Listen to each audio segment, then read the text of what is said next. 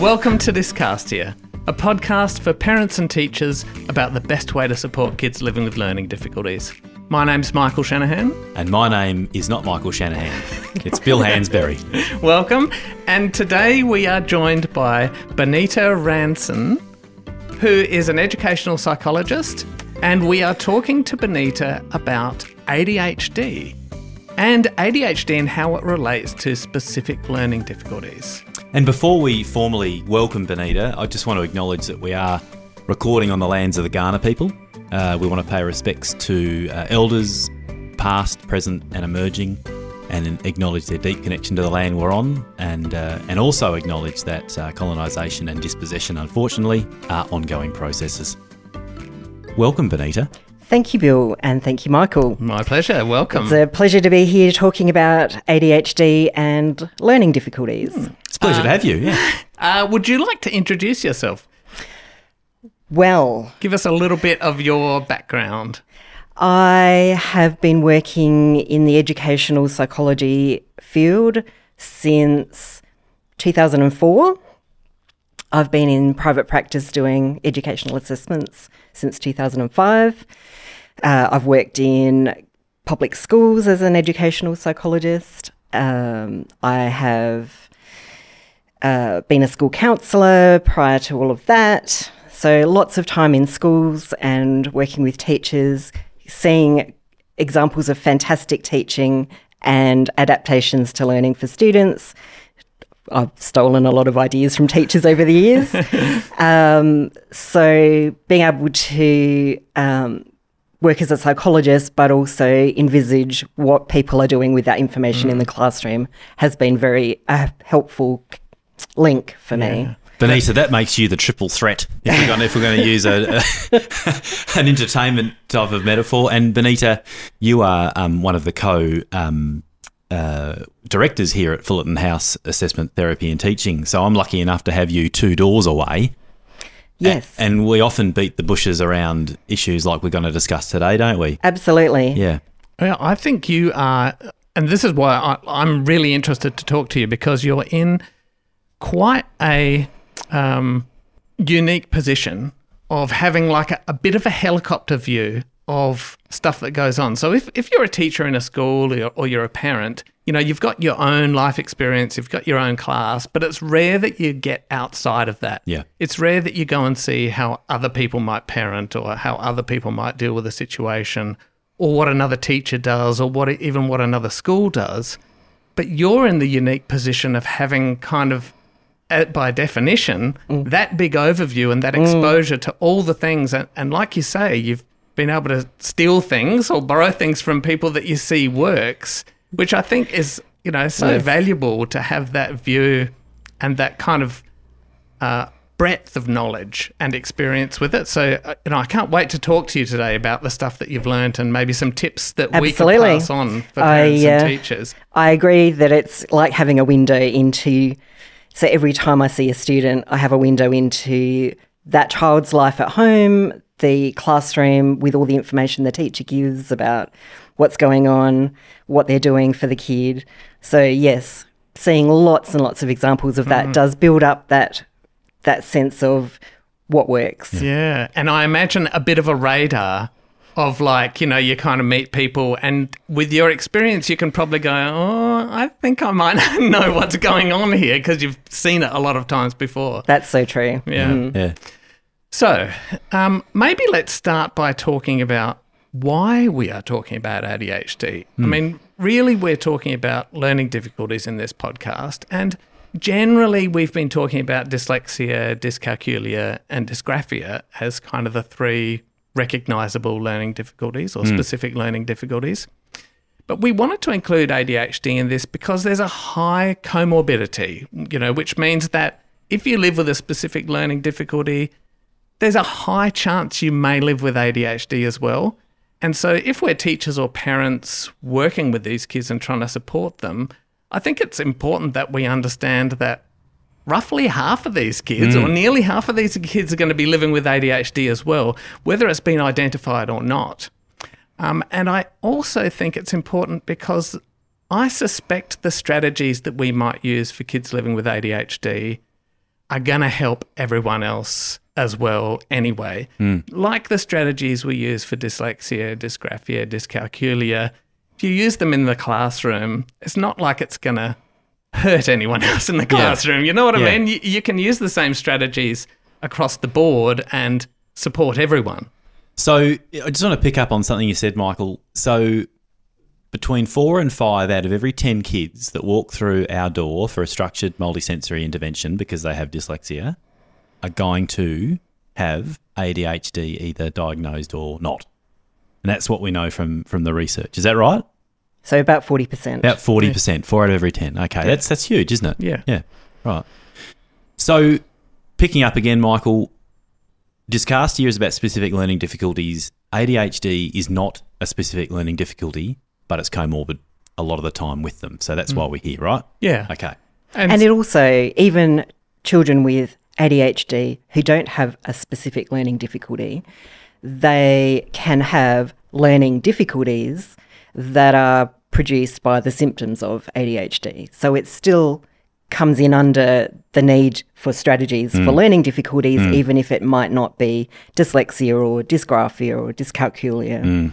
Gotcha. Yeah, so if you're a parent or you run a classroom, Yes. this is a significant thing to consider, that, you know, there's going to be kids in your class living with ADHD, whether it's been identified or not. And it'd be great if you could provide them that support, because not giving them the support is probably not going to be a great outcome for those kids. Well, they're the ones that often are disruptive in the classroom Yeah. when they're not feeling like they're successful. Yeah. So before we dive into the specifics of that, maybe let's take a moment to talk about what ADHD is. So what is it? What kind of symptoms or, you know, behaviours do we see living with ADHD kids, and, like, how do we identify it? Because I know personally that there's a lot of things that can look like ADHD. You know, anxiety, trauma, these sort of things can produce similar things. Pin in that one, and we'll come back to that after we look at a definition, because that's really important to look at. So don't let me forget. I'll write it down. The ones that can mimic ADHD that are not. That's very important too. That's why it's important to have a professional diagnosis and not just assume from symptoms. Yes. Okay, so we're starting from a base that ADHD is real. It exists. It is not just naughty kids or kids who can't pay attention, right? This is really, really important. It's And it's not bad parenting. No, it's the other one. In fact, yeah. All right, so how does it come about, Benita? So first off, the ADHD stands for Attention Deficit Hyperactivity Disorder. And there's a lot of confusion about ADHD versus ADD, which is Attention Deficit Disorder. And that came about because in the 80s they changed the name in the diagnostic manual. And there used to be an ADD that encapsulated the inattentive only without the hyperactivity or the impulsivity. But that doesn't actually exist as a diagnosis anymore. You still see ADD referred to by people in the community because it captures the non-hyperactive kind for them. But anytime it's diagnosed, it will always be ADHD within brackets the kind it is. So it can either be inattentive, or it can be hyperactive / impulsive, or it can be both. So then it's called combined type. Right. And the way it's diagnosed is with a number of symptoms. So there is a list of symptoms in the inattentive category and in the hyperactive impulsive category, and you've got to get 6 or more. So it's the medical diagnosis is very black and white. You either meet the criteria or you don't. There's a whole lot of questions about, do all of those symptoms actually encapsulate the experience of ADHD? And that's another question, but the medical diagnosis is to do with the symptoms. Okay. It also needs to have been, for older kids, it needs to have been in existence for more than 6 months. So it's not just something that's happened because of something in their life that they've got these symptoms. It needs to have been present before the age of 12. So it's got to be in the developmental period. Can't just show up as a high schooler. And it needs to be present in more than one place. So if they're only showing symptoms in the classroom and there's no symptoms at home, no symptoms in their sports, out in any other community activities, then they don't meet the criteria. So what about the parent that goes, my kid doesn't show any ADHD symptoms sitting in front of the computer playing Fortnite? So I mean, we've got to go here, don't we? Yeah. They won't show symptoms sitting in front of a computer game because a computer game is meeting their need for high stimulation, dopamine producing activity that gives them an adrenaline rush, and they are so focused and enjoying that big head rush of excitement. They're going to be focused on that forever.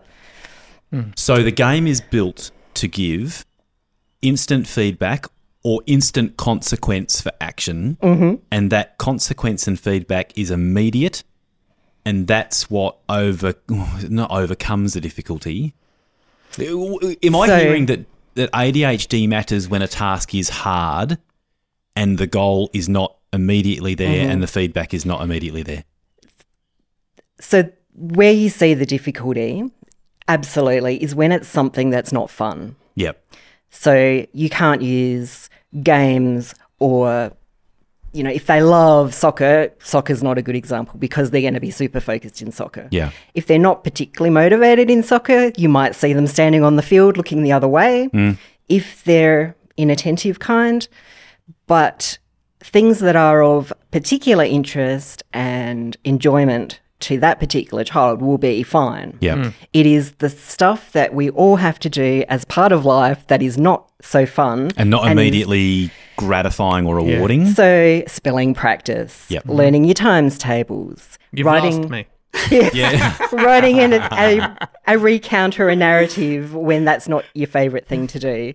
Sticking at it is hard when it's not what you want. Because the goal is way, way out there in the future. So we tell kids, learn to write an exposition because one day you might be having to convince someone in your job of something and this skill is good. But you see, the goal for that, the reward for that is so distant. And so what I'm hearing from you is that's different to playing Fortnite because if I do this right now, I get this right now. I don't know Fortnite very well, but computer design, these game designers build in instant reward all the way through. Action and consequence. That's right. So behaviour is sprinkled with immediate feedback all the time in these games, but life is different, Benita. So the reason why the ADHD kid can't do things that just have to be done and doesn't get the reward from it is because their brain is processing things differently. Yeah.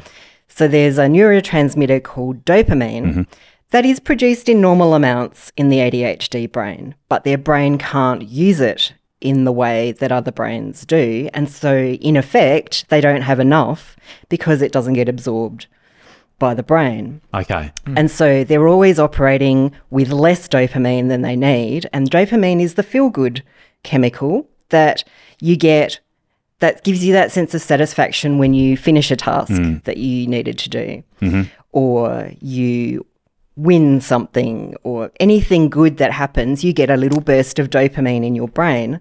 And normal people, neurotypical people, brains that are functioning like the majority of brains, they get the little burst of dopamine from fairly mundane, boring things. Because that's how the brain is meant to work. Right. You do something that needs to be done and you feel a little sense of satisfaction. You feel good about having done it. Tick that one off. Yeah. So the ADHD brain doesn't feel that.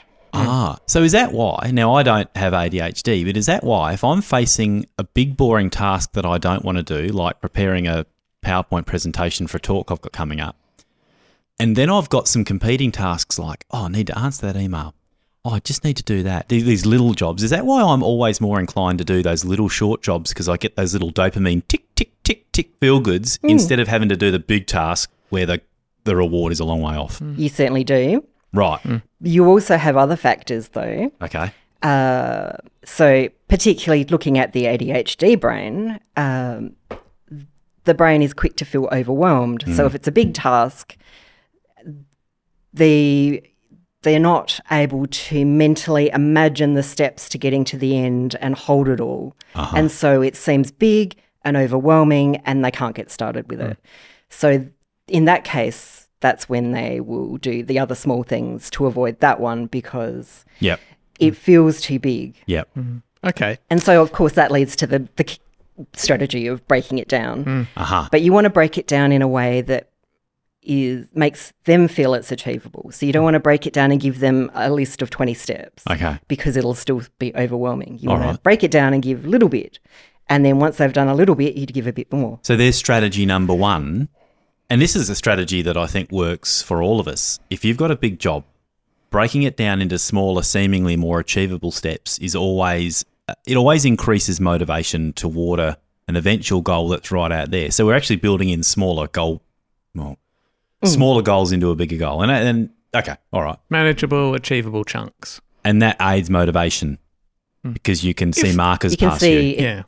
you've been successful at the little bits along the way and you're getting the bursts of dopamine for... I'm imagining a road and you see these visible markers as you pass them and that helps you keep motivated toward that bigger goal. To some extent. Right. Except doesn't always work for the ADHD brain gotcha. because your end goal is too far off. And even the short goals, unless there's something else in there to give you buy-in, you can fizzle out along the way. I was going to say, if those short-term goals are still boring, Yeah, right. good luck. Yeah, that's right. Gotcha. So just taking a little step back, if I'm a parent or a teacher and my kid or a kid in the class is having difficulties, how do I know when to say, hey, I think you should go and see someone, I suspect this might be ADHD? Like at that kind of day-to-day level, you know, what are you saying in the class? Yeah, and what should be kind of raising some red flags for parents or teachers around saying, this isn't typical reluctance. You know, every kid is reluctant to get away from their computer game and do their homework. Like this, you know, we're talking about things that are kind of universal, as in everyone gets motivated to do difficult, you know, lacks motivation and procrastinates to a certain extent and so on. So what kind of separates someone who might be identified with ADHD from your garden variety, you know, I don't want to do difficulty with life Yeah. or, you know, reluctance to do stuff? So part of it is understanding that human beings generally want to do what they're meant to do. Kids want to please their teacher. They want to do what everyone else is doing. So then generally speaking, if they're not going along with the group, there is a reason of some sort.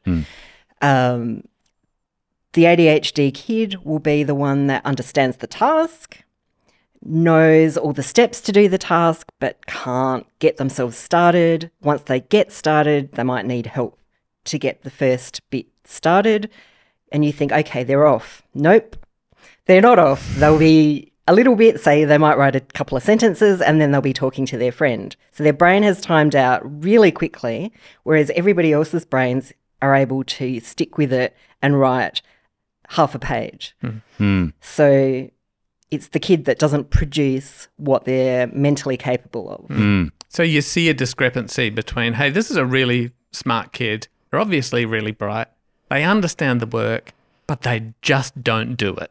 Yep. And no matter how much pressure I put on them, no matter how many times I tell them off or say, do your homework, I keep reminding them it's water off a duck's back.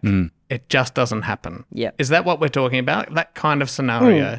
Whereas you have a typical kid who might be reluctant to do their homework, but, you know, you put a bit of pressure on or you say, you know, no TV if you don't do your homework. Okay, they roll their eyes and they sit down and they do it and they get it done. But that scenario doesn't quite play out with the kid living with ADHD. So I started to get a flood of people coming for assessments for ADHD when parents had to do home learning. South Australia had, 3 weeks of it. And suddenly parents were sitting trying to get kids to do work at home and the kid just couldn't do it. They couldn't be left alone. They needed prompting through every small step. Those are the kids that we're talking about. Kids who've got dyslexia, sure, they struggle with the actual task, but can usually stick at it and do a job that might be poorly spelt or whatever. But the kid with ADHD just cannot do it without constant supervision, prompting for each bit.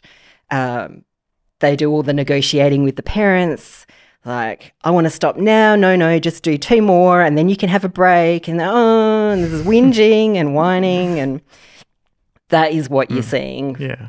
So we have this difficulty with productivity. So it's a lack of productivity and not even a lack of desire to be productive.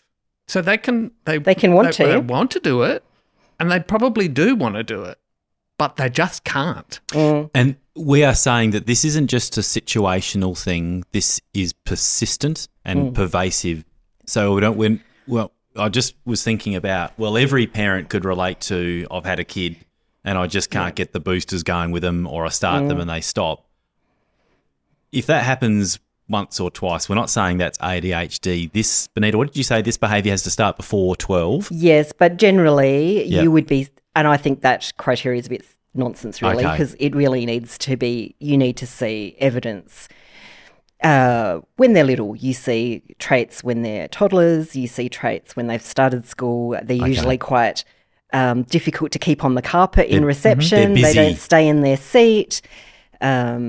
They don't follow the instructions because they don't remember instructions. So you see it early, but the criteria is it has to be before 12. Gotcha. But it is way earlier that you can pick it. All right. Okay, so we have issues with productivity, despite having the knowledge and having the want. Yeah, and even the motivation that finds it difficult. What were you going to say? I think this is a good point to perhaps go back and talk about executive functioning. Yes, okay. Yep. Because that underpins all of it, really. And what is executive functioning? So our brains develop starting from the very back through to the front. So the back's got vision and hearing, and the sides have got, language processing and aspects of memory, and there's the bits down the middle that do lots of important things. But the frontal lobes are the ones responsible for planning what you're going to do, organising your thoughts, organising your possessions. I'm imagining the conductor of an orchestra at the front. That's a nice analogy. Okay. It's often referred to as like a personal assistant who keeps the boss who's got no skills of their own on track with the personal calendar and getting their dry cleaning and organising their life. And your kind of inner voice that says, okay, first I got to do this, and then I got to do that, then I got to do that. Okay, so let's holding get it all started. in mind, Now I'm knowing what you're going to do later. Yep. Yes. Here we go. Let's go. And you sit down and do it. But a kid living with ADHD might have those thoughts, but then those thoughts disappear and now they're thinking about the thing they can see out the window. Yes. Maybe? Is that correct? So So what's the brain there? is not, the frontal lobes are not as developed. So the research shows it's 30% less well developed. So an 11-year-old is what, like a 7-year-old? So with ADHD, you can deduct 30% from their ability to... As a rule of thumb. Although it does vary. Some kids are more responsible than others. But. So can I just dig into that? So we've got a 9-year-old. And when we look at the skills of managing tasks, sticking with what's hard, you can basically say when it comes to that stuff, if you've got a 9-year-old with ADHD, you're looking at a 6-year-old when it comes to those abilities to direct your behaviour into the future, handle big tasks, stick to a task, all that sort of thing. Yes. Right. So if you're a teacher, you could think, what kinds of supports would a year 1 student need in order to get work done? The what year level are we talking about there? Year 5. Year 4, year 5, yeah. Is going to need similar structures in place. They're not going to be just able to be set a task and let go to go do it. Like everybody else is expected to be relatively independent. Yep. So they will conk out. They will. Real fast. Yeah. Even though they want to do it. And know that they'll get in trouble if they don't. Yep. And they often are very anxious because they're constantly aware that they're failing to meet expectations, and so they're always worrying about it. But the more worried they get, the less their brain can think and problem solve, and the frontal lobes really switch off when you are stressed. So even though they're not well developed to start with, you are not using your frontal lobes at all when you are super anxious. Right. You go to your fight or flight responses, and you either avoid the task altogether or you swear at the teacher. I've had a few kids recently who've sworn at the teacher or thrown the chair or whatever, which is your fight response to being asked to do something that stressed them out. So going back to executive functioning, there are these processes that reside in the front or the frontal lobes of the brain, which in a brain development sense are the last to develop, because you said the brain develops from back to the front. And the executive functions are probably aptly named because what does an executive do? An executive organises activity. So the executive functions could be that inner voice, like Michael said, do this first, then do this. Oh, don't pay attention to that. That's not important. We need to be focused here because there's this goal out there in the future that we're trying to meet. So executive functions, are you saying direct our behaviour toward a goal? That's one of their jobs, right? Mm-hmm. Is that fair enough? Mm-hmm. And if you have ADHD, that ability to direct your behaviour in the short term toward a long-term goal is inhibited by the condition. All right. And that interacts with difficulties with working memory where you can't hold it in mind in your working memory, and so it's like you never thought it in the first place. It evaporates completely. So it's not simply that you can't organise yourself to the goal, but you may forget the goal in the first place. What you were doing. Yeah. So I'm sitting in the classroom and the job is to get a half a page written using a narrative structure. And I've got started and all of a sudden I see something out of the corner of my eye. Yep. And my mate's got out of his seat and I think, I wonder what he's doing at recess. So... Or even, why is he out of his seat? And why is he out of his seat? Thinking about that. Okay. Yep. Let's now go down two possible scenarios. The kid with typically developing executive functioning in that moment, what might they say to themselves? In that moment when they have noticed something happening, what will they do? Well, they'll be going, he's going up to sharpen his pencil. Yep. I don't need to be looking at that. I'm going to look back down at my work and keep going. Because if I don't... I can see the teachers looking at me. Okay. So the ADHD kid won't notice the teachers looking at them. Right. So with typically developing executive functioning, I go, hang on, the task here is important. I'll get in trouble if I don't. Kids do get in trouble if they go off task. I'll talk later to Michael. So you might have a word or two and then you stop. Oh, okay. All right. Yeah. So...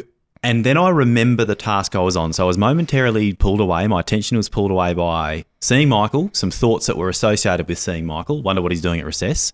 But then because I could hold the task I started with, which was writing in working memory, I then can return to that task because I never forgot what I was doing. Yes. And you can also stop yourself from doing something. So you can inhibit a response. So the typical kid might say a couple words to the kid who's up. Yep. And then stop themselves, whereas the ADHD kid will start talking and then keep talking. And leave the seat, possibly? And may leave the seat, yes. So I remember working with kids as a teacher that I thought had ADHD, and these kids would get out of a seat and cruise, and when I said something like, Michael, you're out of your seat, it was almost like they would look at themselves and kind of, how did I get here? Almost like they had... just had no awareness that they'd cruised. Mm-hmm. So and that is that living in the moment and not having that sense of time of where you've come from and that I was sitting working and now I'm out of my chair and then I need to be sitting back working, that they're living in the bit where they're talking to their friend and they're standing up and they're not mentally aware of any of that other stuff. Yeah. And so they can't use that to get themselves back on track. So this is living in the moment and forgetting. And that has a lot of implications because it also makes a difference to how they feel. Yeah. So living in the moment, if you're working on a task and you're feeling like this task is easy, I'm doing it well, the teacher's really happy with me, they're going to be motivated and they're going to keep going and feel good about it. If they're doing something and they're a bit confused, they don't know quite what the instruction is, that's going to colour the whole task and their sense of self, and they're going to go, oh, I'm such a failure at this. I don't understand what's going on. Everyone else knows what they're doing. And they can't think back to all the other times they've been successful and go, oh, I'm just having a bit of trouble. I'll put my hand up and ask for help. It suddenly is like the be-all and end-all of life is this failure at this task. So you just brought an additional dimension to this, Benita. So the student with ADHD cannot use hindsight, a memory of the past, to then direct their behaviour toward the future. Because you know where I'm heading here. I listen a lot to Russell Barkley, who is, or once was, one of the world's leading figures and developed what they call the unifying hypothesis of ADHD. And he talked about a type of memory where we can visually remember. I think he referred to it as theatre of the mind. So you see in your mind's eye a picture. So this kid cannot see in their mind's eye a time when they had another time when they were confused with work, but then got through it and said to themselves, all right, got through it, and then can't use that past information about getting through it to go, it's all right, Bill, you're confused. You've been confused before you got through it. Just stick to it. You're telling me that ability is impaired. Yes, and I don't think it's a lack of ability to visualise things that have happened in the past. Right. I think it's about the working memory and to use things that are in your long-term memory, experiences or facts or math facts or spelling or whatever. You have to pull it out of long-term memory and it has to sit in working memory to use it. Okay. Everything goes through working memory. Yep. It needs to sit in working memory and be processed to get into long-term memory, and then to come back out and be used, it's got to sit in working memory again. So if you don't have a good working memory, you can't pull stuff out when you need it. And so drawing on those experiences in a timely manner when you need them may not happen. So using your past to inform your behaviour right now becomes a difficult thing if you've got ADHD. Yeah. Okay. So we've got kids being non-productive. We've got kids that are distracted, can't get on a task and stay on a task when something else happens in the classroom. Easily pulled away. Yeah, easily pulled away. Daydreamy. Yep. Some kids are not hyperactive, they're just daydreaming. Yeah. We've got kids who get up and wander around the class. They don't stay in their chair or they don't stay on the floor where they're supposed to be because they're living in the moment, walking around, doing stuff.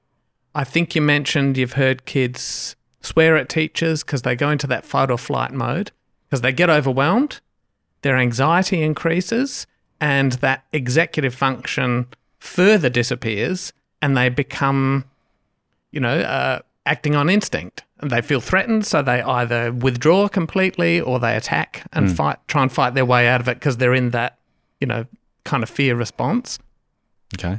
That is a whole lot of stuff going on for a kid when all we're really asking them to do is write a paragraph of text. Yes. And all this stuff is happening. That's a very confusing and noisy inner environment for a kid to be working in. Truly, this is truly impairing. This is debilitating. Yeah. And I think that's, from my perspective, I think just in the general sense, I think ADHD is a little bit trivialised, in mainstream media and when people talk about it. They're just naughty. Yeah, you know what I mean? It's a little bit trivialised, but I actually think it's a big deal. This is a lot going on for a kid. And it's a very complex disorder. It's not one thing. It is many, many things that build together to cause the difficulties. And when people in society look at it, they think trouble with paying attention or trouble with being hyperactive. They don't think of the broad range of things, which we've touched on, like executive functioning, emotional regulation, And the other part of that, of course, is so regulation covers, I think, most of it. So you've got Regulating myself. Controlling your emotional reactions is your emotional regulation. You are regulating your attention and your focus. So when Bill was talking about it being a misnamed disorder, it's not a deficit of attention at all. It's a difficulty with putting your attention on the thing that has to be tended to. Hold on. But it's called attention deficit in brackets hyperactivity disorder, and you are telling us it is actually not about attention in the way we might think it is. Certainly. And who the hell came up with that name, honestly? Right. And this is something, again, that Barclay says. Yeah. It's gathered a lot of stigma and a lot of misunderstanding, and it's being trivialised because the word attention's in there and people just go, oh, attention. Oh, God, that's easy. You're just not It's trying hard enough. If you paid attention, Yeah. you would be able to do it. So what would we rename it as? If the three of us here were given the task of renaming this and giving it a name that people would take it as seriously as they need to, what might we call it? Well, when we were talking earlier, we're talking about regulation. I think regulation is a big part of it. Right. But I don't know about how to encapsulate all the bits in one name. Yeah. But certainly, were you saying self-regulation Well, I disorder? was borrowing from Barclay. You Yeah. said something about disorder of self-regulation or...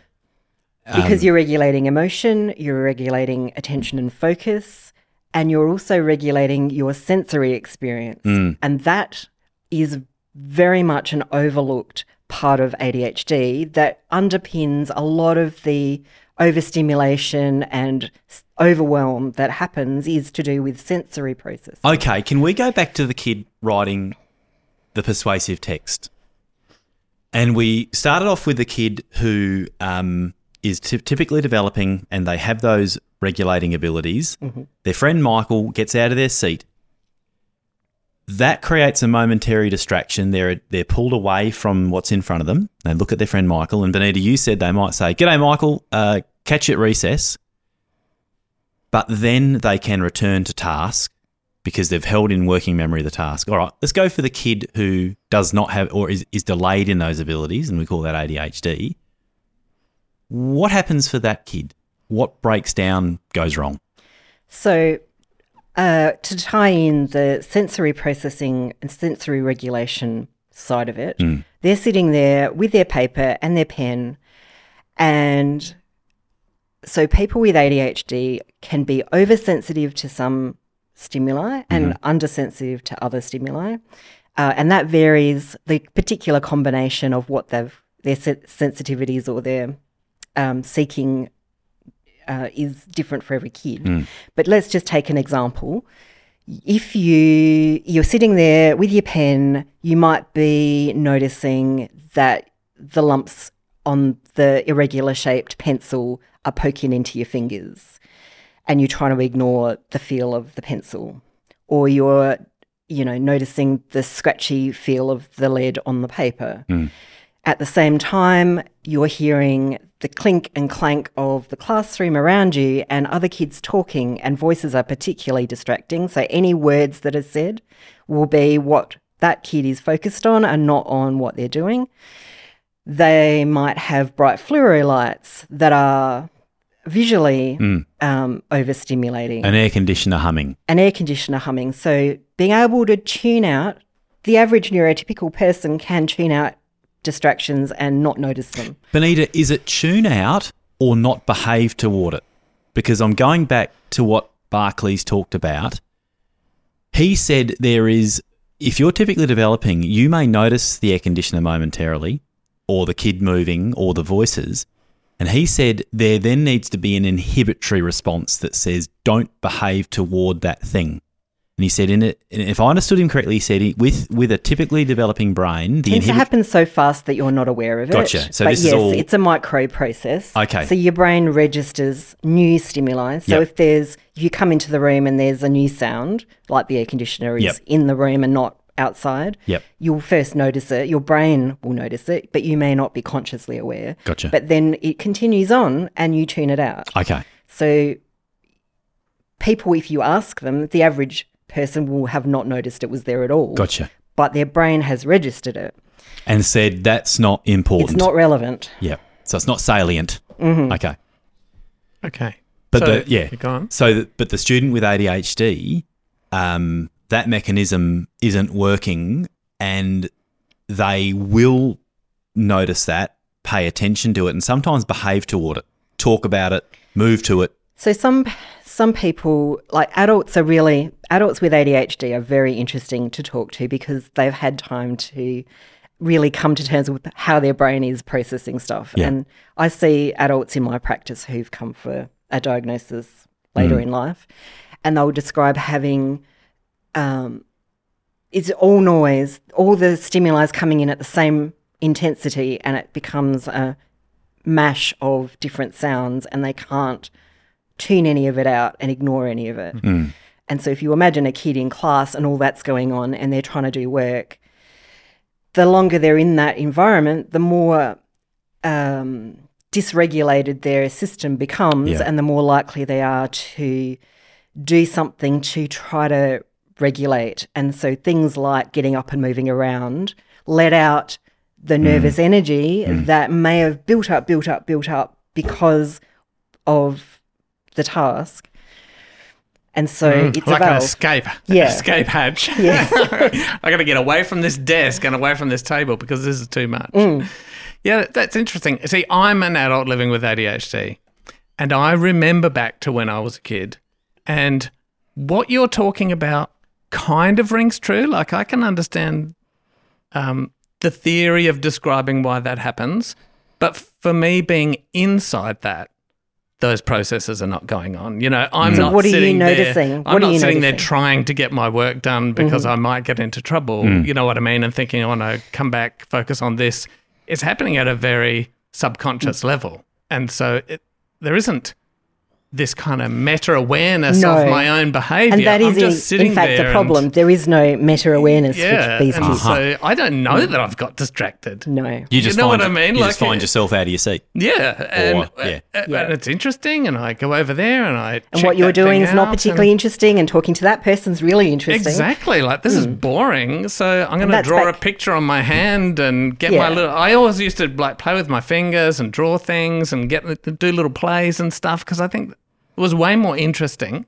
So it was more about the pain of boredom, the tedium of doing a task that...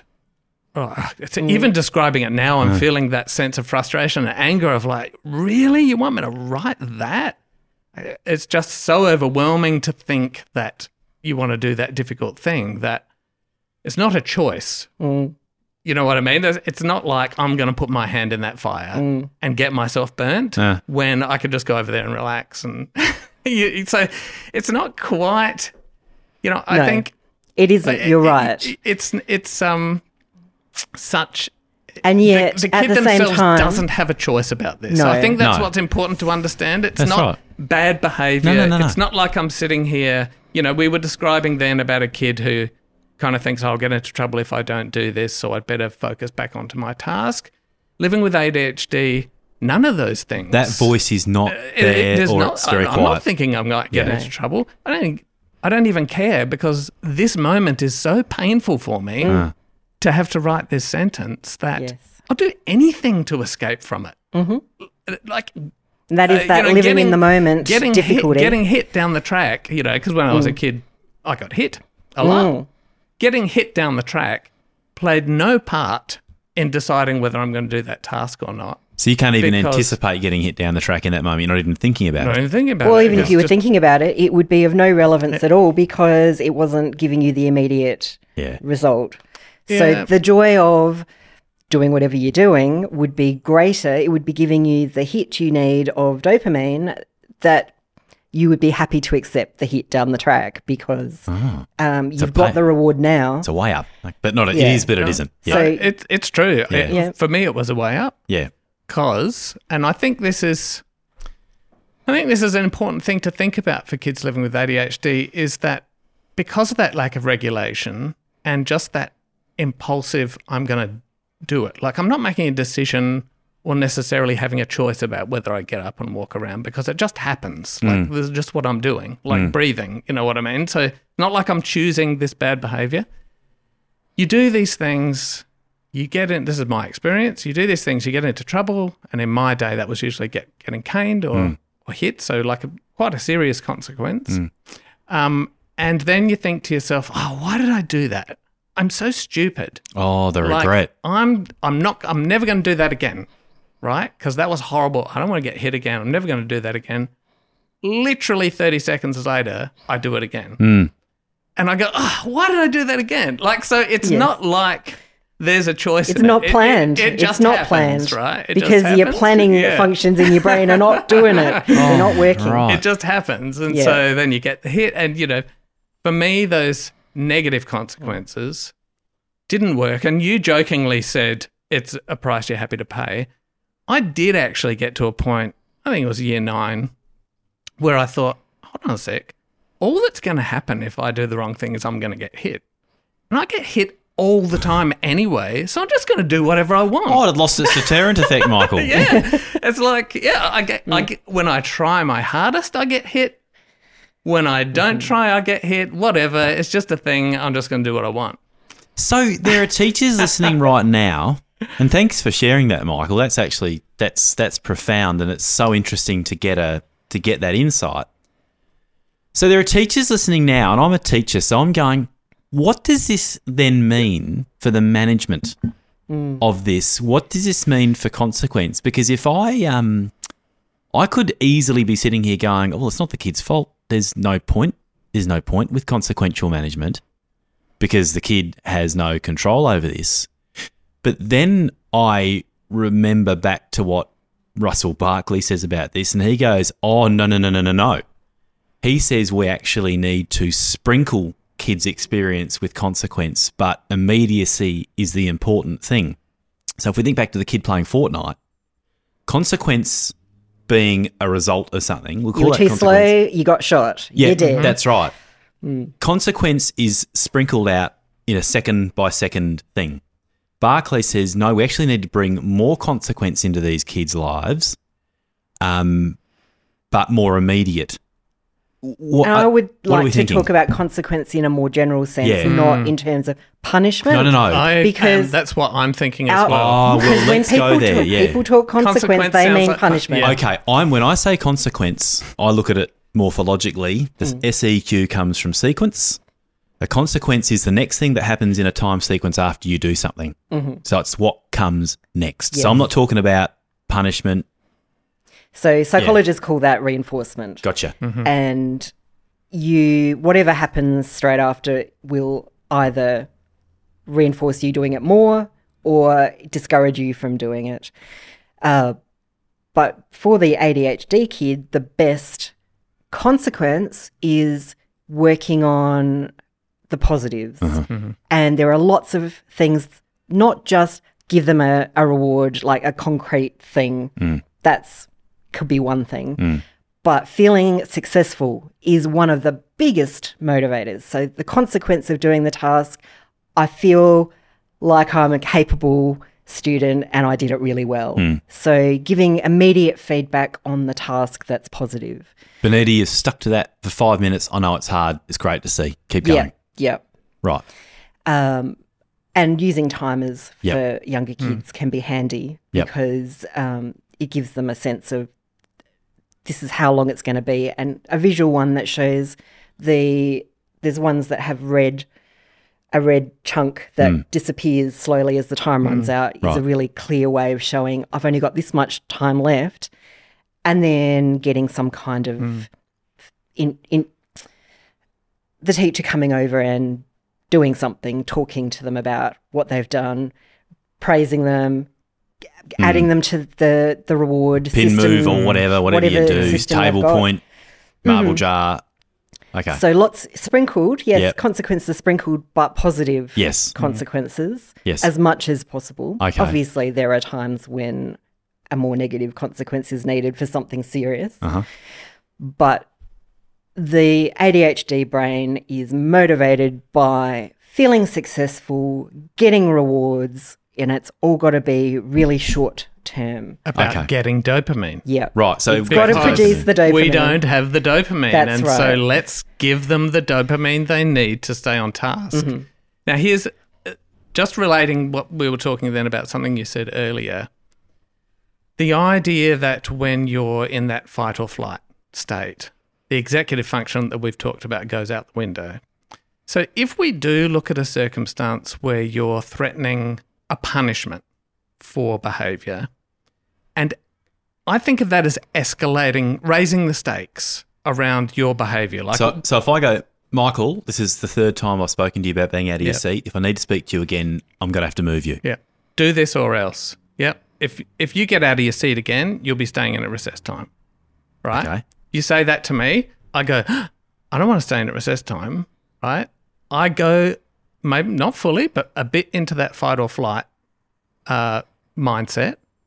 I've just lost another chunk of my executive function. It makes it more likely that I won't be able to control my behaviour. Michael, there are so many variables in this picture, though. My relationship with you as the teacher, my past history of following up reasonably and fairly with you, or last time did I scream at you? But, okay, we'll just keep going. Yeah. And also you've got things that will work short term. So that threat of losing the recess might work that time and you get suddenly more out of that kid. Yep. But if you do that every time, the kid can't sustain it because it's beyond the focus capacity.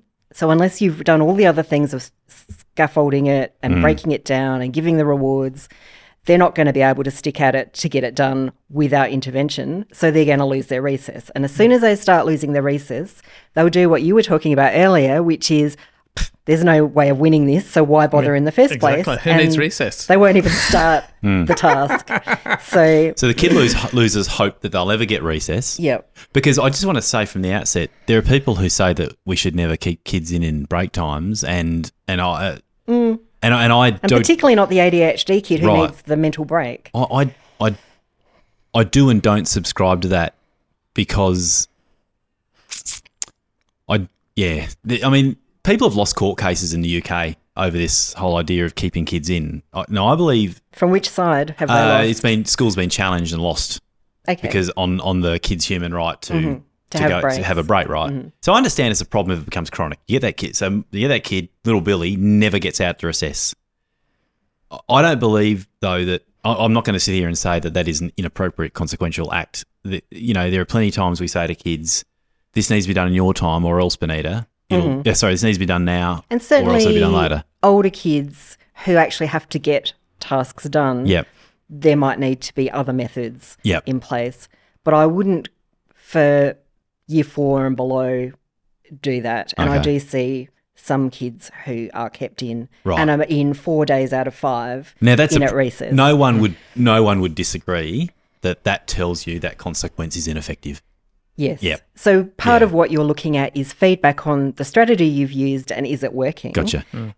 Mostly that kind of thing won't work well for the ADHD kid because they're just not able. But if it does, if it's a motivator and suddenly the threat of no recess, they get 5 pages written, beautiful. Yeah. It's brought the urgency, talking about urgency of a task and making it life or death, that can raise the stakes. Raise the stakes. And if that is what that kid needed, great. But if you are finding that the kid's losing recess, that's all the bad. time. Well, that is a problem. So it's we need to be a preventative of the problem and not just, okay, you're getting the consequence again because you've done the behaviour again and we just go in and go on and go on. Yeah. Yeah. So we're in behaviour modification, aren't we? Yes. We are in that zone they call BMOD or behaviour modification. And what we're saying is BMOD is always a combination of, for lack of a better term, sticks and carrots. Benita, you said if you've got a brain that is having trouble with this self-regulation stuff, like timers can helping kids break big tasks into small, and if the teacher's got a good relationship with the kid, even just saying, Benita, I've watched you stick to that. Well done. Let's see another 3 minutes, and then I'll come over and talk to you again. So doing that sort of thing, that can have an effect. However, there are times when teacher might go the stick option, not physically, but Benita carefully chosen and in a small quantities. So we can't go overboard with either. Well, okay, all right. I'm just trying to I'm taking a teacher hat to this as well. So relationship is your biggest tool. Yeah. So working early on in the year to help the child feel that they can trust you, that you're going to be fair. Yeah. And reasonable, clear on your expectations. Yep. Help them if they're not able to do something because it's tricky for their brain to not just go off. You're not doing what you're supposed to be doing, but actually help them. So you develop all of that, a positive relationship with the kid. That kid will work twice as hard for you as they will for the teacher next door who doesn't have that relationship with you.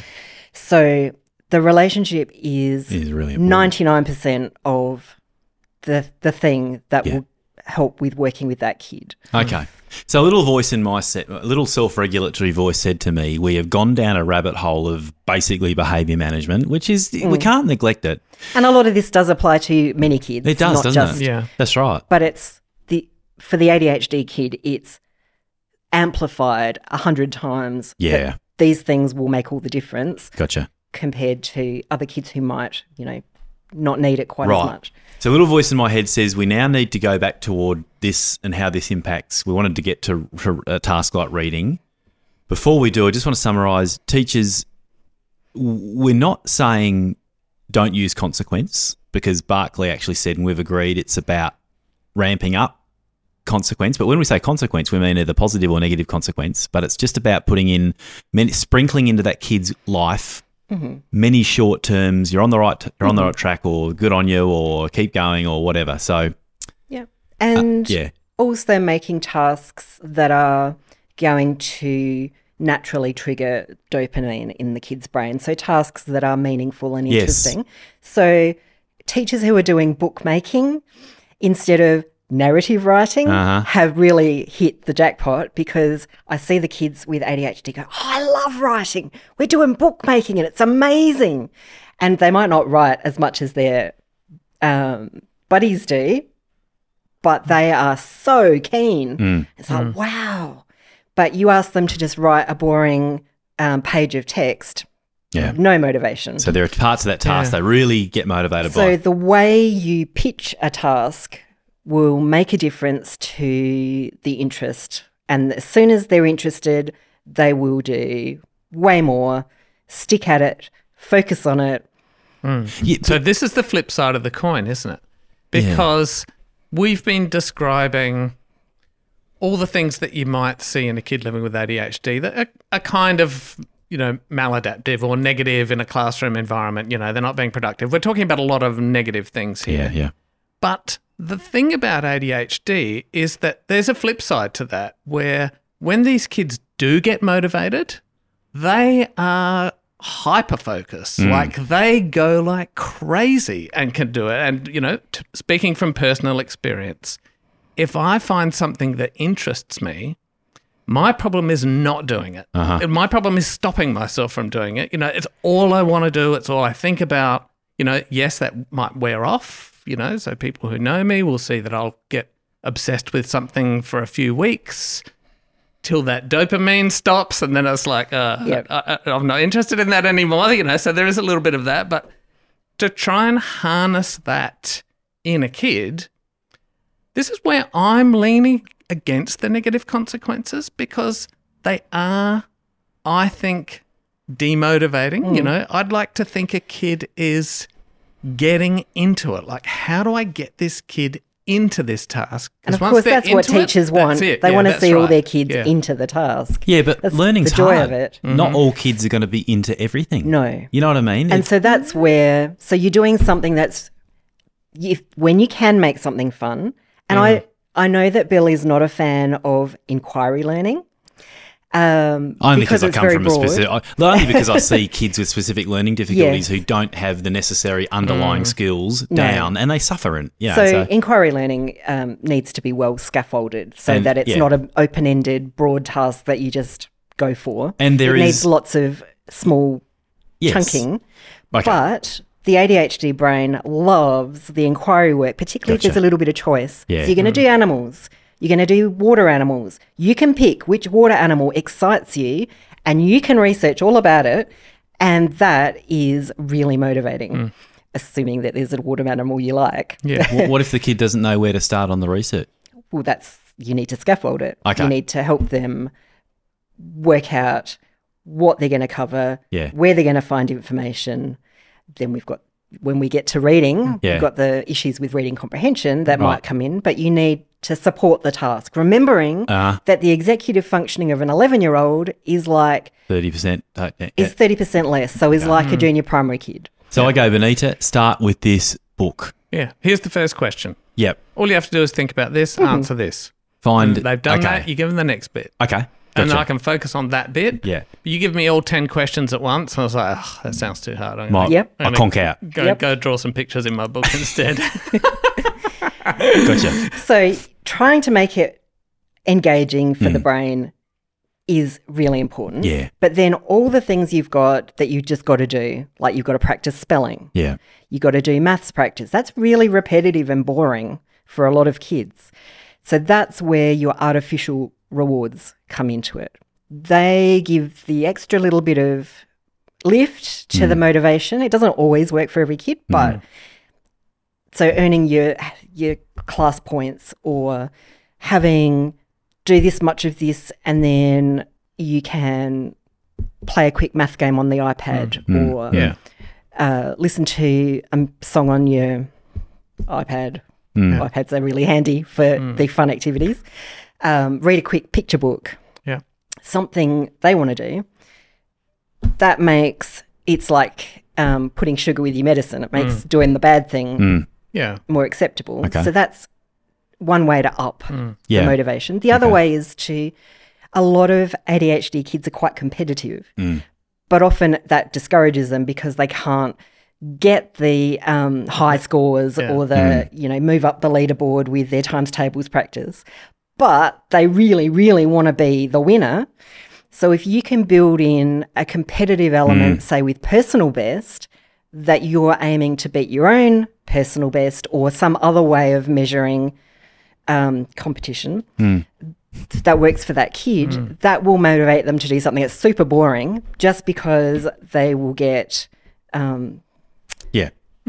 They get a kick. the kick from the competition element. Yeah. Okay. Yeah. So when I was saying before, about getting them into something, I wasn't talking about making it fun. Yep. So I'm not talking about let's make this boring task fun. We're not into edutainment. No, this isn't about turning a boring task into something that's fun. No. It's about getting someone motivationally engaged. And you can get someone motivationally engaged with something that is really hard and repetitive. You know what I mean? It doesn't have to be always novel, stimulating tasks. No. I spent a long time, working as an animator, like animating stuff. That is an incredibly boring, at the heart of it, repetitious task. You move something one frame, it moves this little bit, one frame, moves this little bit. Like it's very repetitious and boring, but I was into it. And part of being into it is the challenge and the reward of getting that hard chunk of stuff done. So it doesn't necessarily have to be like a video game glitzy entertaining thing. Like We're that, not talking about that kind of engagement, but it's more the motivation to do it. Is that the word achievable keeps coming into my head? Yeah, achievable. Yep, but interest-based. Yeah. Interesting. And you can't necessarily, you can't predict. You have to know that kid. Yes. And that's part of the relationship of what's going to engage their interest. So if I'm working with a kid, let's say we are doing, a repetitive task and that kid, identified or not, I think, they're going to have difficulty with this. I usually put a tight time frame around it. So I have a timer, like you say, and I say, look, this is only going to be 5 minutes. I know this is boring and that this is going to be painful. but it's only going to be 5 minutes. So, Aren't you priming an expectation that it's going to be boring and painful, though? That's important because then they're not expecting it to be fun. I think that's a good thing. If it already is. All right, so I know being honest about this it. isn't the first time I've spoken to a kid. Okay, because I've So seen... they're not thinking everyone else thinks this is a fun This task. is hard work. Okay. Yeah, it's hard for everybody. It's going to be hard work for you, but it's only 5 minutes. Because I like just it. hear this is going to suck. I'm sorry about making you do this. And I see that have an opposite effect on some kids. But anyway, potentially. keep going. Well, you have to know your kid. Yeah, That's this is the thing. true. Yeah. Some kids it won't. All right. Yep. Fire away, So Michael. I Sorry. think this is hard work, Bill. Yep. I know that this is hard for you because I'm doing a dictation or Good, yep. something that big cognitive overload. Yep. A lot of stuff for you to do. Yep. And we haven't really talked about kids living with dyslexia or dyscalculia or dysgraphia yet. Added to ADHD, makes that task harder. Gotcha. And so I set a time limit. We say there's only 5 minutes. Yeah. What I want you to do first is relax because I don't want them in fight or flight. Yeah. I don't want them feeling that time pressure and reducing that executive function. Relax and focus. That's the kind of mantra. So I give them time. I say, Bill, take your time. Get relaxed. And some kids do that, they put their fingers together and pretend they're meditating, but they're actually doing it, they're actually going, okay. And I say, you ready? You focused? Hit go, and we focus. We do that. The time goes off, and then at the end of it, we have a break. And I've got fidget toys, blah, blah, blah, stuff they really like. We talk about it. But I also add the level of importance to it. So I say, I know this is hard, but this is just something you've got to do if you're going to learn to read. Yeah, okay. So other factors that are working for you there is that you're nearby. Yes. So having the adult in close proximity is helpful. And there's actually a thing about working alongside others that is quite a thing for adults with ADHD too. Doing it alone is never going to go as well as feeling accompanied by somebody else. And so having the teacher check in regularly and just see how it's going, just feel like they're aware of what you're doing and you're not in it alone. Is that almost like outsourcing your frontal lobe? Yeah. Like all of a sudden that other person helps you pace, helps you, basically lends you their executive functioning by being there and reminding and... That is certainly one way of describing it that I've seen used before. Yeah, okay. You hit it. And in that one-on-one, it's kind of easy. Yeah. You know what I mean? In a one-on-one situation, even in that 5 minutes, even when we prime like that and do that focus and so on, they still get distracted. But I just gently bring it back in. I just say, hey, it's only 3 minutes to go. Stay here. We can talk about that afterwards. You know what I mean? So it doesn't... But you can do that in the class by sitting that kid closer to the teacher. Yeah, it's harder in a class, though, isn't way it? harder. So how do you do that kind of intense thing, where I'm talking to a kid, I can see when I've lost them. But if I'm talking to 30 kids, that's a lot harder. So what are some strategies in a classroom that might kind of help this? Doing the task with their mate. That can backfire if they're going to talk instead of working, but sometimes sitting and actually being able to talk to their friend about the task and not being told off for talking, and as long as they're actually doing the task, means that they can go, so what was that instruction again? I've completely forgotten or what does that say on the board there? I can't quite make it out. Okay. So having a buddy can help. What if that's because the distracting teacher can't be there checking in the whole time. Okay, teacher voice goes, what if that's distracting the kids next to them? What if that's during a silent task? I'm being a pain, but This is important. because we want to improve the situation for these kids. Yeah. So that's where I would use the timer and say, I want you to do this for the 5 minutes as quietly as you can and try and get to this point of the task. So do 3 sentences. Yep. By the time the timer goes off. Yep. Aim for 3 or aim for 2. So you want to aim for something that's going to get success. Gotcha. That's not going to feel too big. Yep. Something that's going to help them tune in. So your timer thing, great for quiet work time. Help them manage time. Yep. Yeah. And just make it feel like it's not just going to stretch on forever.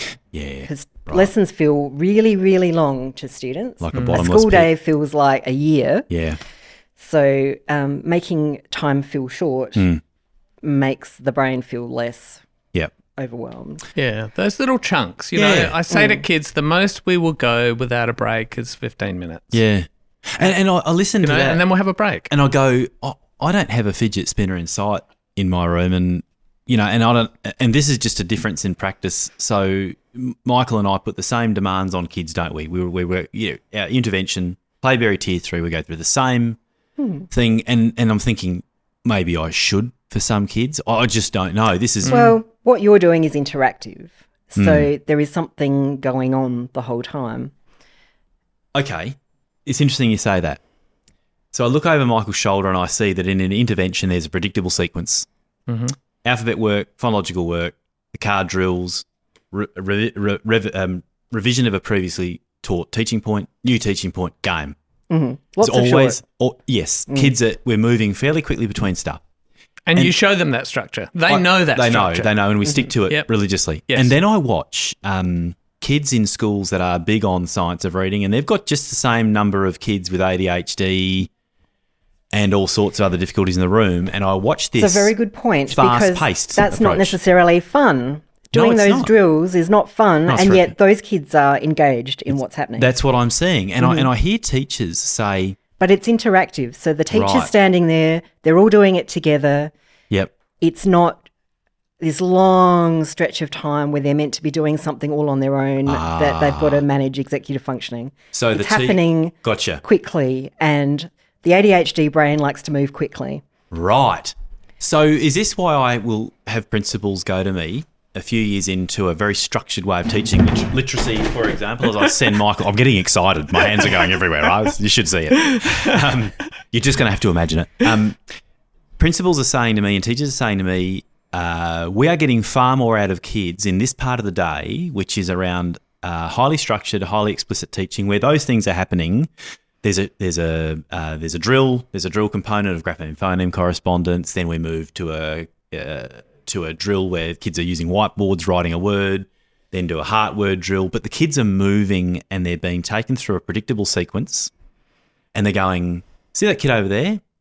Could not sit still before we did this, rolling around the place under a table, and they go, you couldn't spot them now. What's going on? And I know you can't teach like that all day either. That's a part of the day. What's happening for these kids?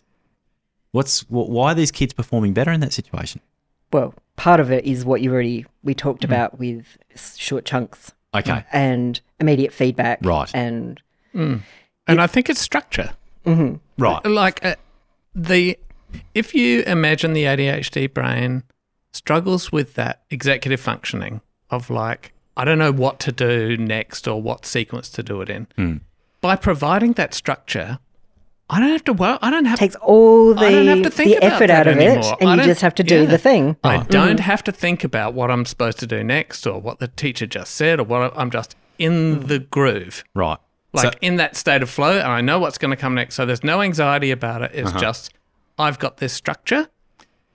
For me, living with ADHD, structure is everything. I'm talking everything. So in my morning routine, Yeah. this is rather personal, but my morning routine, because I have such a poor sense of time, like, I can get lost in something, and I'm not joking, a whole day will go by and I haven't got up from my chair because I'm into something, right? So structure for me is important if I want to be somewhere on time.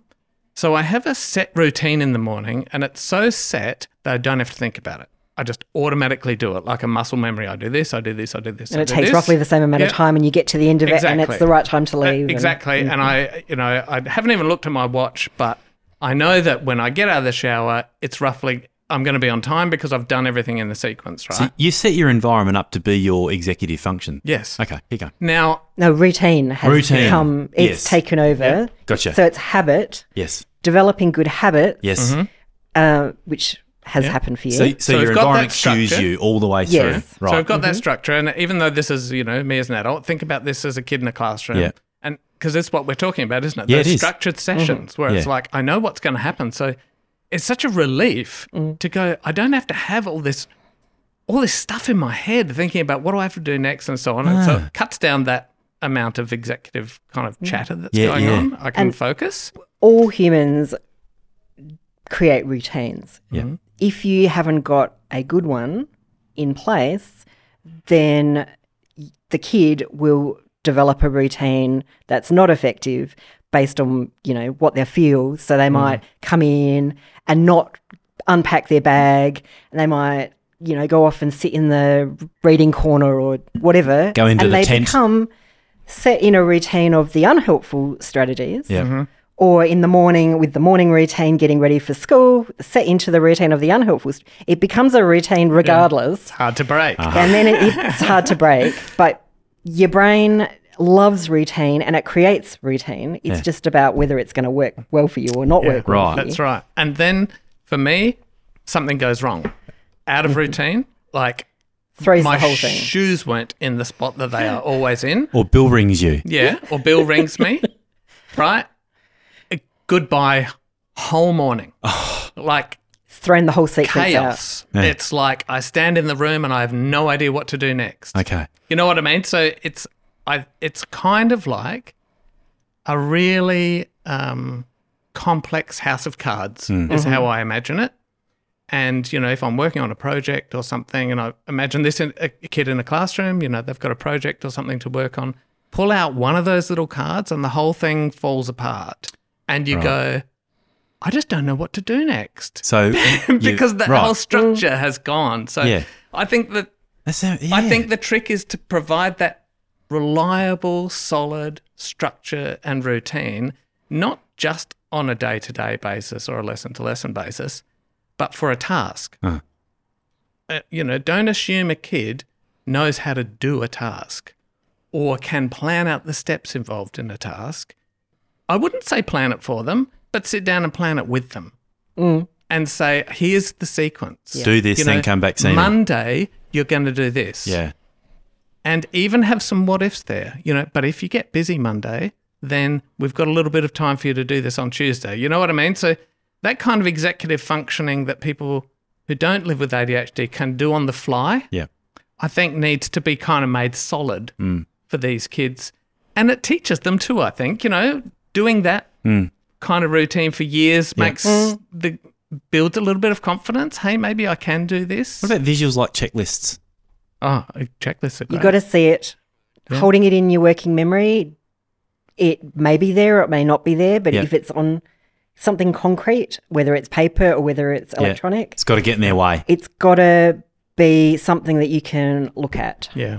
And So- not lose. So the parent of the kid with ADHD, Yes. yeah, that's right. The parent of the kid with ADHD goes, if I don't step my kid through the morning routine from getting out of bed to putting on your clothes to brushing your teeth to having breakfast, perhaps not in that order, my kid will get lost. I'll have a kid with one sock on, one shoe in their other hand, staring at the TV.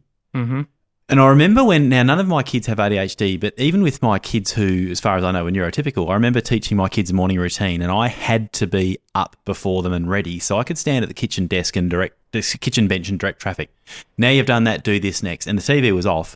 But I was thinking, even with kids without difficulties of Well, they're still developing their executive function because they're children. Yeah. and I had to go do this, then come tell me you've done it. Now do this. Now we got them into a routine, and I feel so like, how hard is that for a parent with a kid Yes. who doesn't have the internal regulating? So a lot plan? of parents I see who say the morning routine is so difficult don't have a visual checklist. Gotcha. So my first suggestion would always be write it down.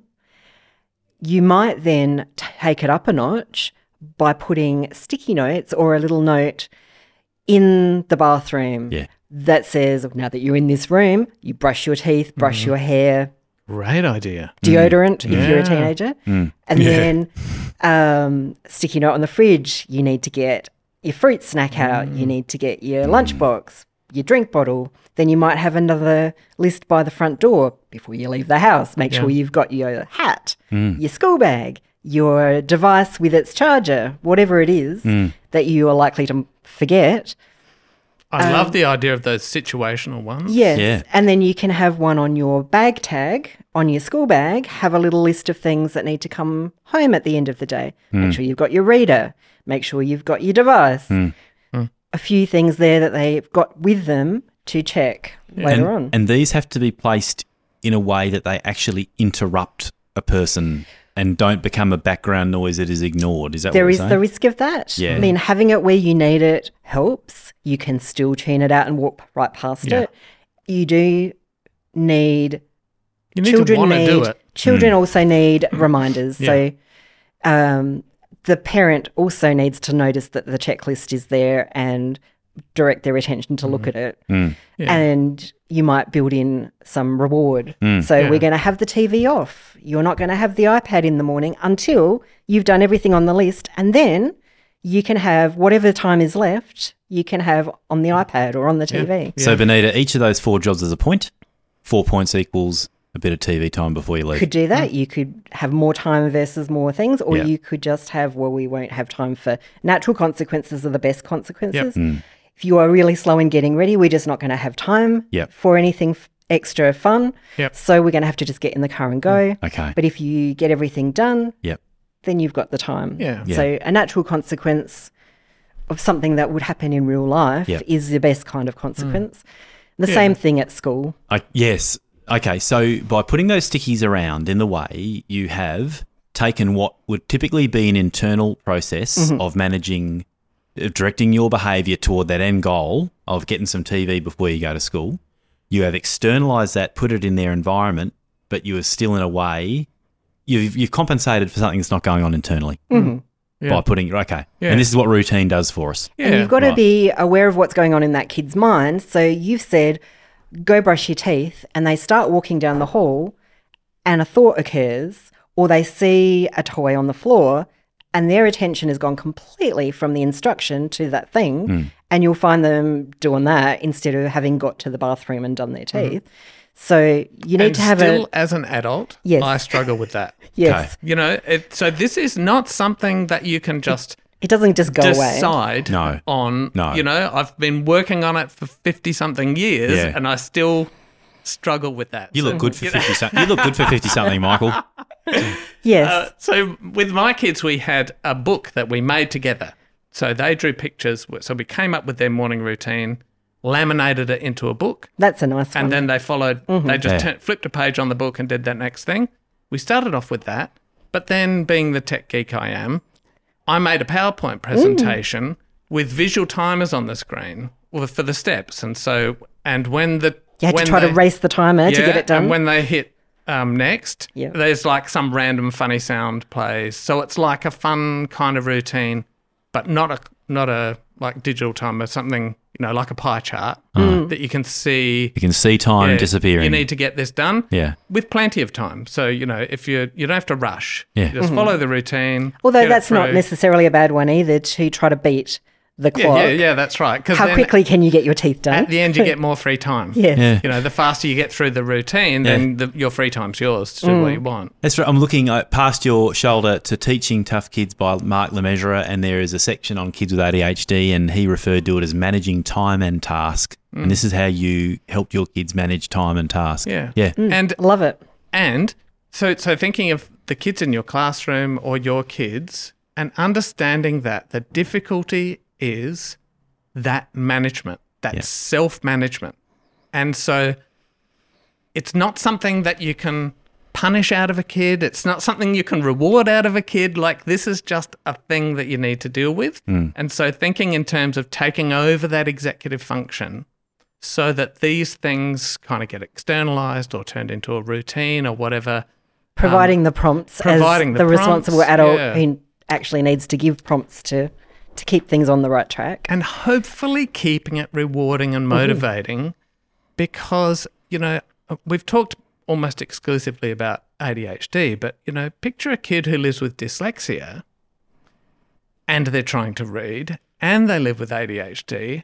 That is a great big mound of Hard. awful, isn't Yeah. it? Like, that is a horrible mountain to overcome of like, how do I get myself motivated to do this thing that I find almost impossible to do when there's shiny things over here and fun things over here to do? So writing is the most difficult of academic tasks because it requires a high level of multitasking. And a high level of automation of stuff. And yes, so if if you've got dyslexia, your handwriting, the letter formation and the spelling is not automatic. So that adds an extra layer of difficulty. So the more automatic you get with the handwriting and the spelling, the less effortful the task will be. Yes. But if you're looking at ADHD, you've got the big idea of what you want to say. So you might have your story idea. But then you've got to focus in on how am I going to grammatically express that in a sentence at a time.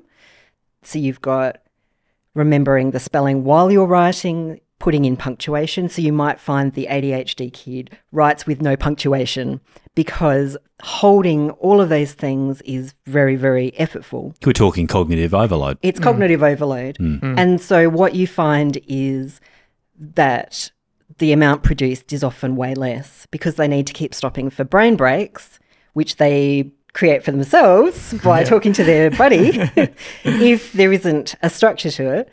So there'll be a whole lot less produced at the end of the writing lesson. So it's a disorder of productivity. And generally what I would suggest is that more of it is typed, certainly past junior primary years, because typing is mentally, it hasn't got the motor component, so it's mentally less effortful, which takes a level of that cognitive load out, and particularly if you can get a bit quicker in typing. So then you only have to do one thing. You don't have to rewrite it to get a good copy. You can go back and you can change it and add in the missing punctuation and correct it and expand it to have more good ideas. So I would say that being able to type work is one of the key adjustments that helps take out the cognitive load of writing. What if the kid's a really slow two-finger typer like me, Benita? I saw a kid the other day who typed with two fingers and he reckoned he was super fast. Yeah. And he was like, I don't need to learn to use all the other fingers because I'm really fast with the two. But he could always produce more typing because he didn't feel bad about the writing. The effortfulness of handwriting that's right. makes the task feel yuck. And when it feels yuck, they don't want to do it. No, so that's their true. brain keeps timing out and they keep stopping. Yeah. I like that analogy, the brain keeps timing out. You used it before and it caught my ear. Yeah. Yeah. Because it's an involuntary thing. It's effort. And whatever their level of time frame for that is, then it will just switch off. So is that when the brain runs out of its ability to self-regulate?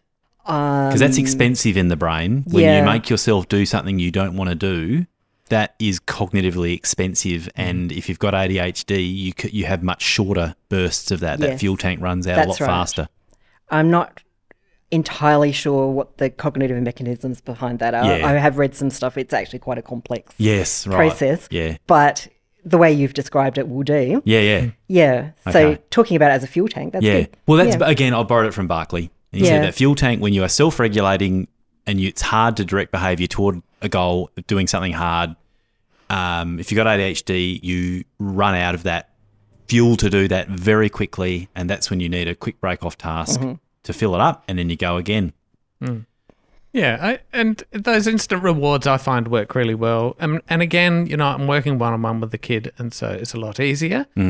But, I've had kids who really struggle, working with kids who have severe ADHD.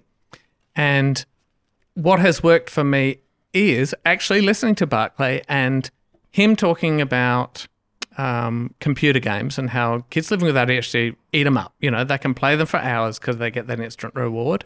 So I was relating that to my teaching and thinking, that's what I do. So when a kid's working, one of the things he said, which I loved, was, when you answer something in your homework, nothing happens. You write something in a book, nothing happens. No. So there's no reward for it. And so when I'm working with a kid, I am literally rewarding them for everything they do, either verbally or in some other way. So they're writing, they write a word, I say, it looks really good, well written. I like your P there. Like I'm always giving that little bit of reward so that their dopamine's kept up and they're like, I'm liking this.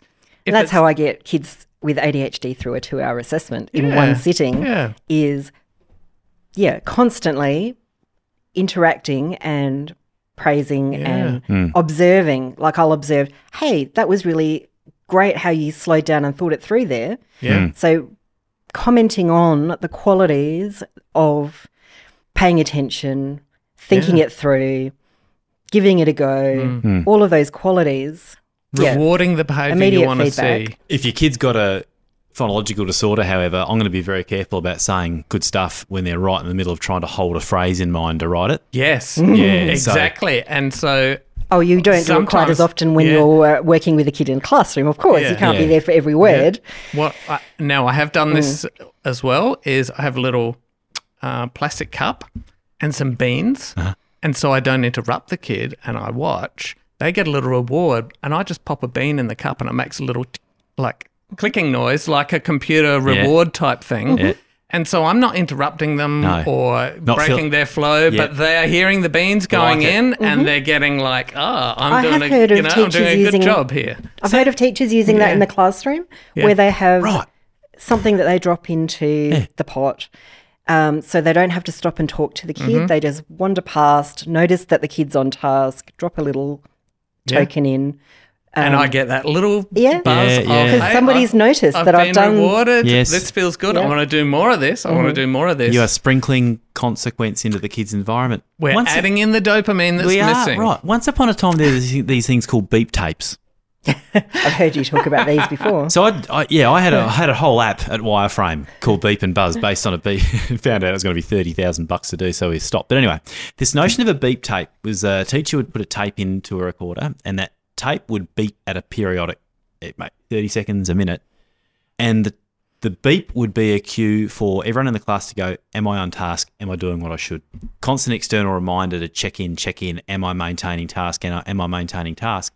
Now, I know this is not the same because the bean going is a reward, but it is also a cue to am I doing what's expected in this moment? Yes. And that's, and I don't really know the efficacy behind beep tapes, but boy, oh boy, the rationale makes sense to me. Yeah, and I didn't know that theory behind it, but it seemed to work for me.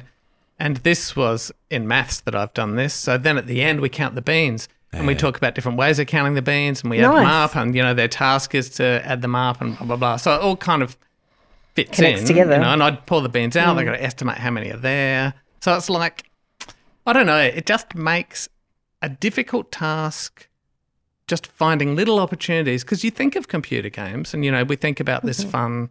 They're actually really hard. They make them just hard enough that you don't give up, but you have to actually work at it. Be hard, you can't just do every level or and it without can be effort. Repetitive and not necessarily, immediately gratifying. You know what I mean? But you still are getting that constant immediate feedback that you don't get from a book that you're writing in. I was listening to Peps McRae being interviewed by Ollie Lovell on the ERRR podcast, and Peps McRae was talking about computer games. The topic is motivation. And he's saying, yes, so the designers of those games build in a very short reward schedule early. And he goes, do you know who else who does that? Poker machine designers. Yeah. Instant reward. But intermittent is the most effective type. Yes. If it's predictable, the brain doesn't get the same. The intermittent is what makes the poker machine so effective, because you never know quite when it's going to come. But there are algorithms based on stretching that out. And anyone who's done behaviour modification knows when you build in a reward, you then build it out. You make that space of time different, less predictable. Yeah. Okay. And jackpots are effective. Yes. My word. And so sometimes when I'm working with a kid, they'll get a jackpot. Aha. So it may not be necessarily related to something big they've done, but sometimes they'll do something and I might go awesome and dump a whole handful of beans in. It's like this bang, like dopamine jackpot. Yeah, and now I'm not doing this with every kid. No. I'm doing this with kids who need that moment-to-moment support. A kid who literally can't stay in their their chair, you know what I mean? So, but... I think that whole game theory, gambling, the idea of the jackpot, it's all behaviour. Well, it is informed. Positive behaviour management. It is informed by solid science. This is used for evil. Used for, nefarious reasons. Okay, then.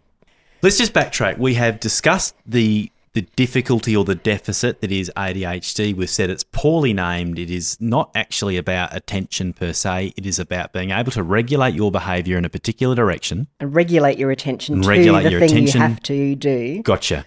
What's hard for kids with ADHD or people with ADHD is if the goal is right out there in time, the brain is inhibited to self-reward itself and self-motivate itself and self-maintain. And I would add into that, not just regulating in order to do something and achieve a reward, but regulating to take yourself away from something that you're doing that you're enjoying. Right, to also, Yeah, so if I'm enjoying something, getting me to stop doing it is hard. It's even hard for me. Like I can't stop myself from doing it. Okay. So getting started with things, stopping things is all part of that self-regulating, self-management. Getting a kid to stop playing a game to do homework is like, whoa. And all this management happens in the frontal lobe. They're called the executive functions. There's this really important chemical called dopamine, which is in the picture here. And if you have ADHD, that is being... There's not enough available in the brain, and so you need really exciting things to trigger enough of it. Okay. So little everyday things don't trigger it like they do for the neurotypical brain. Okay, we've talked about how the environment, the way we teach, the way we reward, the way we consequence, either way, needs to be ramped up with these kids if you've got ADHD, because the environment then becomes your cueing system, which would otherwise be internal if you're typically developing, right? Mm-hmm. Ramped up or perhaps increased in frequency. Yes. So, that's what I meant. They can be small rewards. Yes. But I want to get them every couple of minutes, not twice a day. Gotcha. Yes. So this is okay. And how long you can go between rewards generally changes as you get older. So you can have bigger gaps between the rewards. So for a reception kid, it's every couple of minutes maybe that you're checking in, or, 10 minutes. Yeah. For a high school kid, it might be twice a lesson. Okay. Yeah. So you don't, your ability to stick out a task generally increases with age, because with age comes greater maturity of the frontal lobe. And that's important you say this, because this is a delay. This is what makes it different to a specific learning difficulty. So it's a pervasive developmental delay. Gotcha. Which means that it impacts on everything. Yep. Pervasive is impacts on everything. Goes and everywhere. Developmental means it's from birth and impacts on how your brain develops. Yep. And the research shows that the brain still goes through all the normal stages of development. It just happens more slowly. Behind, yep. And the frontal lobes and the executive functioning really don't fully mature until 30s. Well, they do most of their studies on men. Yeah. And so it's for males 35 instead of 25. Yep. Is what I've read. Yeah. But of course women tend to mature a little earlier, so it's probably earlier for some women. Yes. Right, okay. So, all right. Now that we have kind of waded through what this kind of is, let's talk about how it crosses over with reading and how it crosses over with reading difficulty, like a specific learning difficulty like dyslexia. Mm-hmm. Benita, talk to us. All right. So first off, because we've been talking about ADHD, I think let's talk about what is specific to ADHD and reading, and then we can add in what the dyslexia brings as well. Yep. But for ADHD, what you often hear from kids is, I don't want to read, it's boring. So what is going on in their brain is that their brain is reading the words. So generally, if they don't have dyslexia, they can read all the words, but it's not actually going into their brain. And so you could get to the end of the page and you ask them, what did they read? No idea. So it's about the focus and the working memory. So being able to hold what you've read in mind so that it actually makes sense. So if you're reading a story, you need to have that sense of the story that you've already read to make sense of what's happening now. And then, of course, if you have to do a task on the book, you have to be able to remember what was in it. which is all really difficult. So adults with ADHD often are not big readers because they'll get 2 pages in and they'll either forget what they've read or both forget what they've read and their brain's gone off on something else. So the reading task is putting demands on, number 1, attention, and number 2, working memory. Yes. They're the 2 big ones in my opinion. Yep. Often for older people, audiobooks are more effective unless you've got significant difficulties with auditory processing, which does overlap quite a lot as well, in which case talk, you're going to tune out. But hearing it and reading it at the same time often works well. Right. But when you're learning to read, particularly if you've got dyslexia as well, then there's the effortfulness. Like with writing, we were talking about the effortfulness of the letter formation and the spelling. It's not automatic. Reading is the same. If it's not automatic, then that takes brain power away from the comprehension. Right. So you've got your cognitive overload again, which happens quicker if you can't focus on it as well as if the words are harder. Okay. So you got a student who has no reading difficulties. They have stored enough words to make sense. They've got good. I'm thinking of the simple view of reading. They've got language comprehension and they have decoding. So they have stored enough words. But what's getting in the way as they read are the demands that reading long form stuff. When I say long form, that's subjective, isn't it? But reading. And I'm going to put a pin in that one too, because it's not just long form. No. Because I see such a diversity of kinds of kids, I test reading using really short passages that have a word missing. So closed passages. Because they can reread the passage and they can look for clues. But I find, so the dyslexic kids usually, even if they can't read a couple words, can usually score fine because it's not overloading their working memory. The ADHD kids don't notice the clues in the text that they need to make sense of it. So there's often a keyword or there's a few words that give a hint for inference. They're just not noticing them. So the research shows that for those kids, the most effective intervention to increase reading performance is actually medication, because it works on getting the brain to focus on what's in front of them. And if you can't focus on what you're reading, there's no strategy that's going to make comprehension work for you. Because all of those comprehension strategies that we taught kids relied on really sound executive functioning. You know, can you find keywords? Can you get the main idea? Can you ask yourself, am I understanding this? They are all executive functions. So you're saying that you can teach those strategies or talk to kids about them until the cows come home, but they are still not going to get through the main issue, the problem. Okay, because now people have been waiting for medication. They not, you know what I mean? People listening to this who medicate their kids have been waiting for us to talk about medication. I know it. We're talking about it in the context of reading. What about it in the broader context? And we'll come back to reading, but we've got to go here, seeing we're here. Well, where does one start? Okay. So there are lots of different kinds of ADHD medication these days, but the most common and most effective are the stimulant medications. Right. Stimulant doesn't mean the same as what you think every day. For the ADHD brain, a stimulant is calming, not arousing. So it settles the brain down and helps the brain to focus in.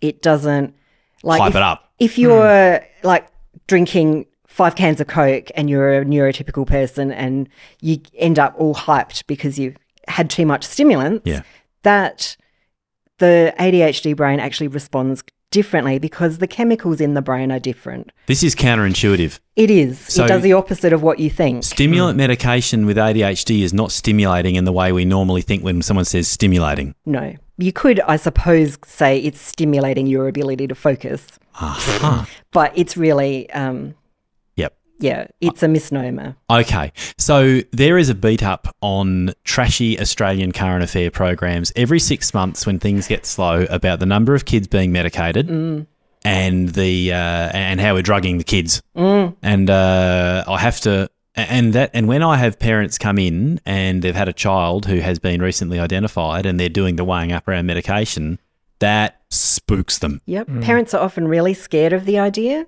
and they're also, if they do go ahead with it, ashamed of telling anyone that their kid is on medication because of negative comments from other Oh, you can't people. parent your kid properly, so you drug them, do you? That's right. Yeah, Big stigma and around it. That Right. is a valid concern because people are very judgmental, and I certainly wouldn't be sharing it with every person in the schoolyard. But the fact of it is that it's been used for decades and is highly effective and very safe. The most commonly used one is Ritalin, which has had the most research done on it, and the main side effects are lack of appetite and some impact on sleep. But not everyone has But not those. everybody has No. those. No. And lack of appetite is a pretty minimal side effect for kids who are not able to function in the classroom and learn. Generally, I would only recommend it for my clients if the impairments were fairly significant because it is a big thing to take a medication.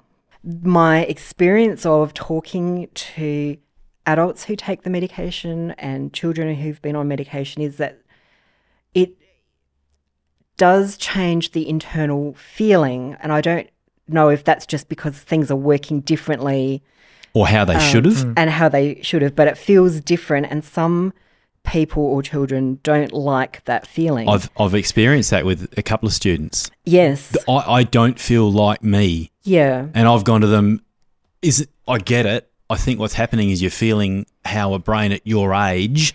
And it might be be feeling. that it's hard to know. Yeah, right. Or There maybe is- it's a dosage issue. There be. is Yeah, that's some. right. There is some research. I was watching a very interesting expert from America. They're all from America about medication, and his point was that the research shows that change in that personality stuff is dosage related, but medications only come in so low a dose. So a tablet only goes to whatever low milligrams, but some people's biology is such that half of that or a fraction of that would be enough to, Right. and so the lowest dose is still too much, and you get this blunting of personality, and that you shouldn't do that.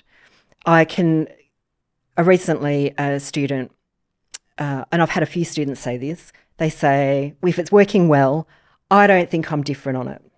I feel exactly the same, but when I look back on my day and see what I've accomplished, I've done like 5 times more than I would have if I hadn't been taking it. So that is the ideal of what you want, is to not have a bad feeling and not necessarily notice yourself, but have people around you go, wow, you were following that conversation better. You weren't going off on tangents while you were talking. And Yeah. being able to just get through your day. Or you were in the yard and something went wrong and you didn't immediately emote and swear or do something impulsive. Yep. So you're a poor judge if you're inside it of how how medication is affecting your functioning. Yes. Not I necessarily. guess what I Okay. really wanted to say with that is I think you should honour kids' feelings. Yes. And if they feel bad, that you shouldn't just go, oh, well, just power through No, it. that's Yeah. a problem.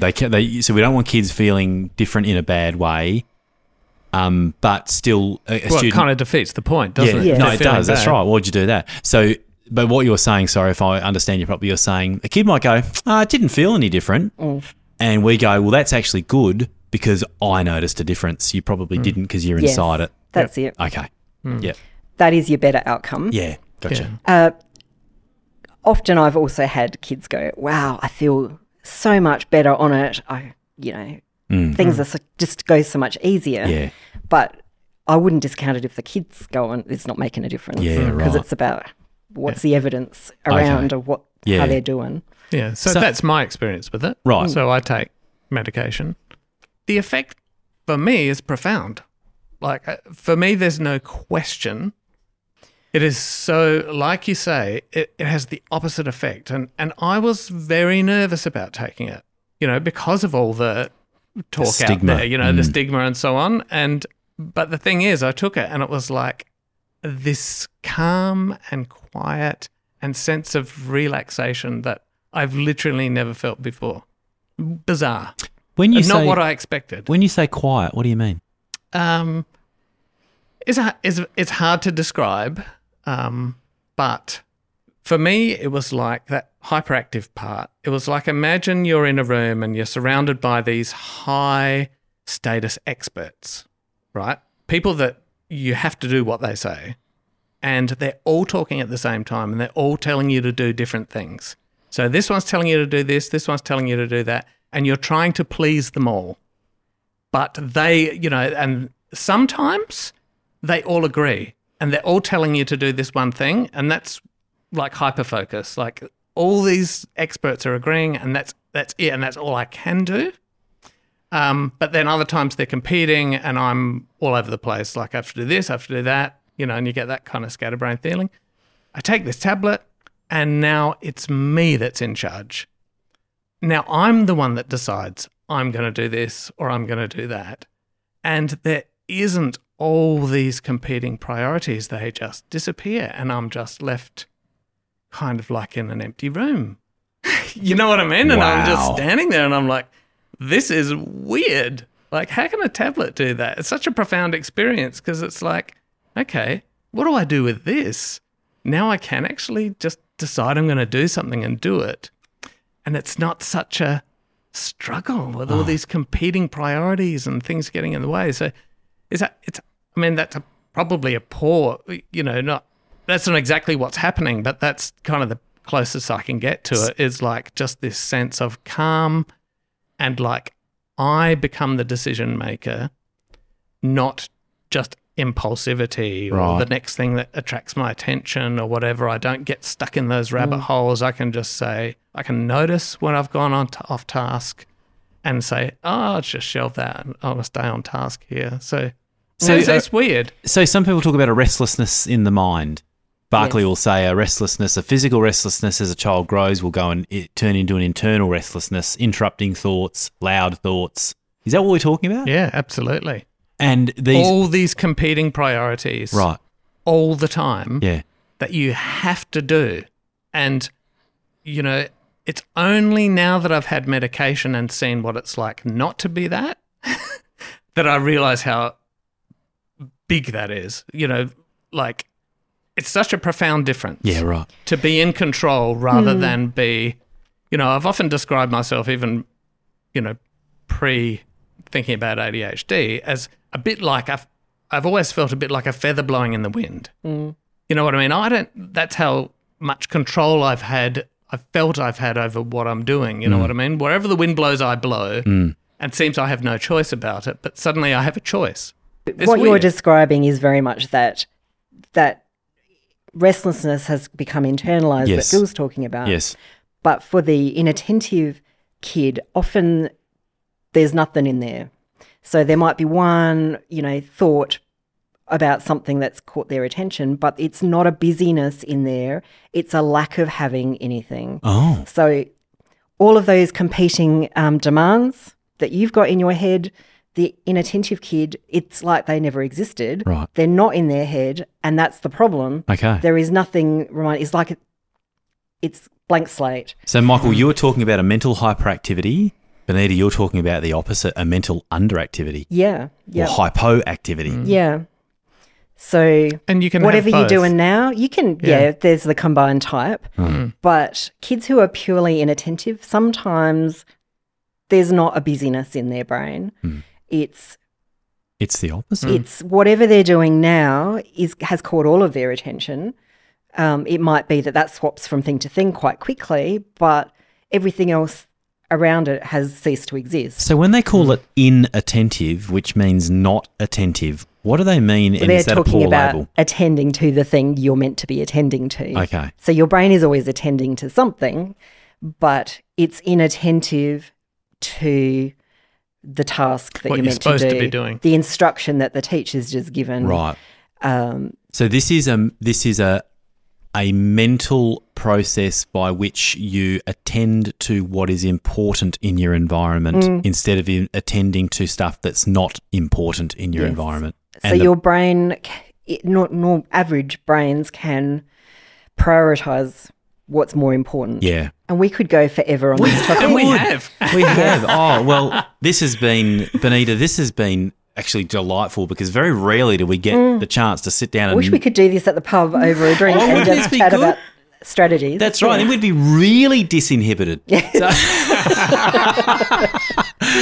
Well, thank you for joining us, Benita. It's been absolutely wonderful. I always learn a lot in these. too. And Michael, thanks for your sharing. Thank because you. There was, it was pleasure. really interesting to get insights into how you experience this. I've learnt a lot. Yeah, Oh, me too. really? Well, that's good. Yeah. It's been so informative and helpful, and we'd love to hear about your experiences if you're a teacher or a parent and you've got some strategies that have worked. So on our website, you can visit this episode at discastia.com and leave a comment. Hey, We can have a nice. discussion. I got a feeling we might get a few comments. Yeah, or ask a question. That's and if we'll see anyone if we can help. persist through the very long episode to the end. We might have need to have broken it up into manageable chunks. Yes.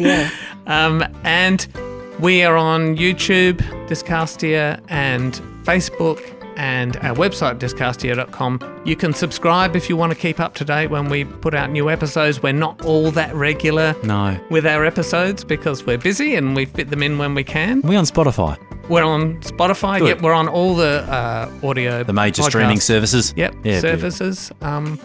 So thank you, Thank you. Benita. Thank you, Michael. Absolutely Thank you, Bill. brilliant. Thank you, Bill. Thank you, everyone, and goodbye.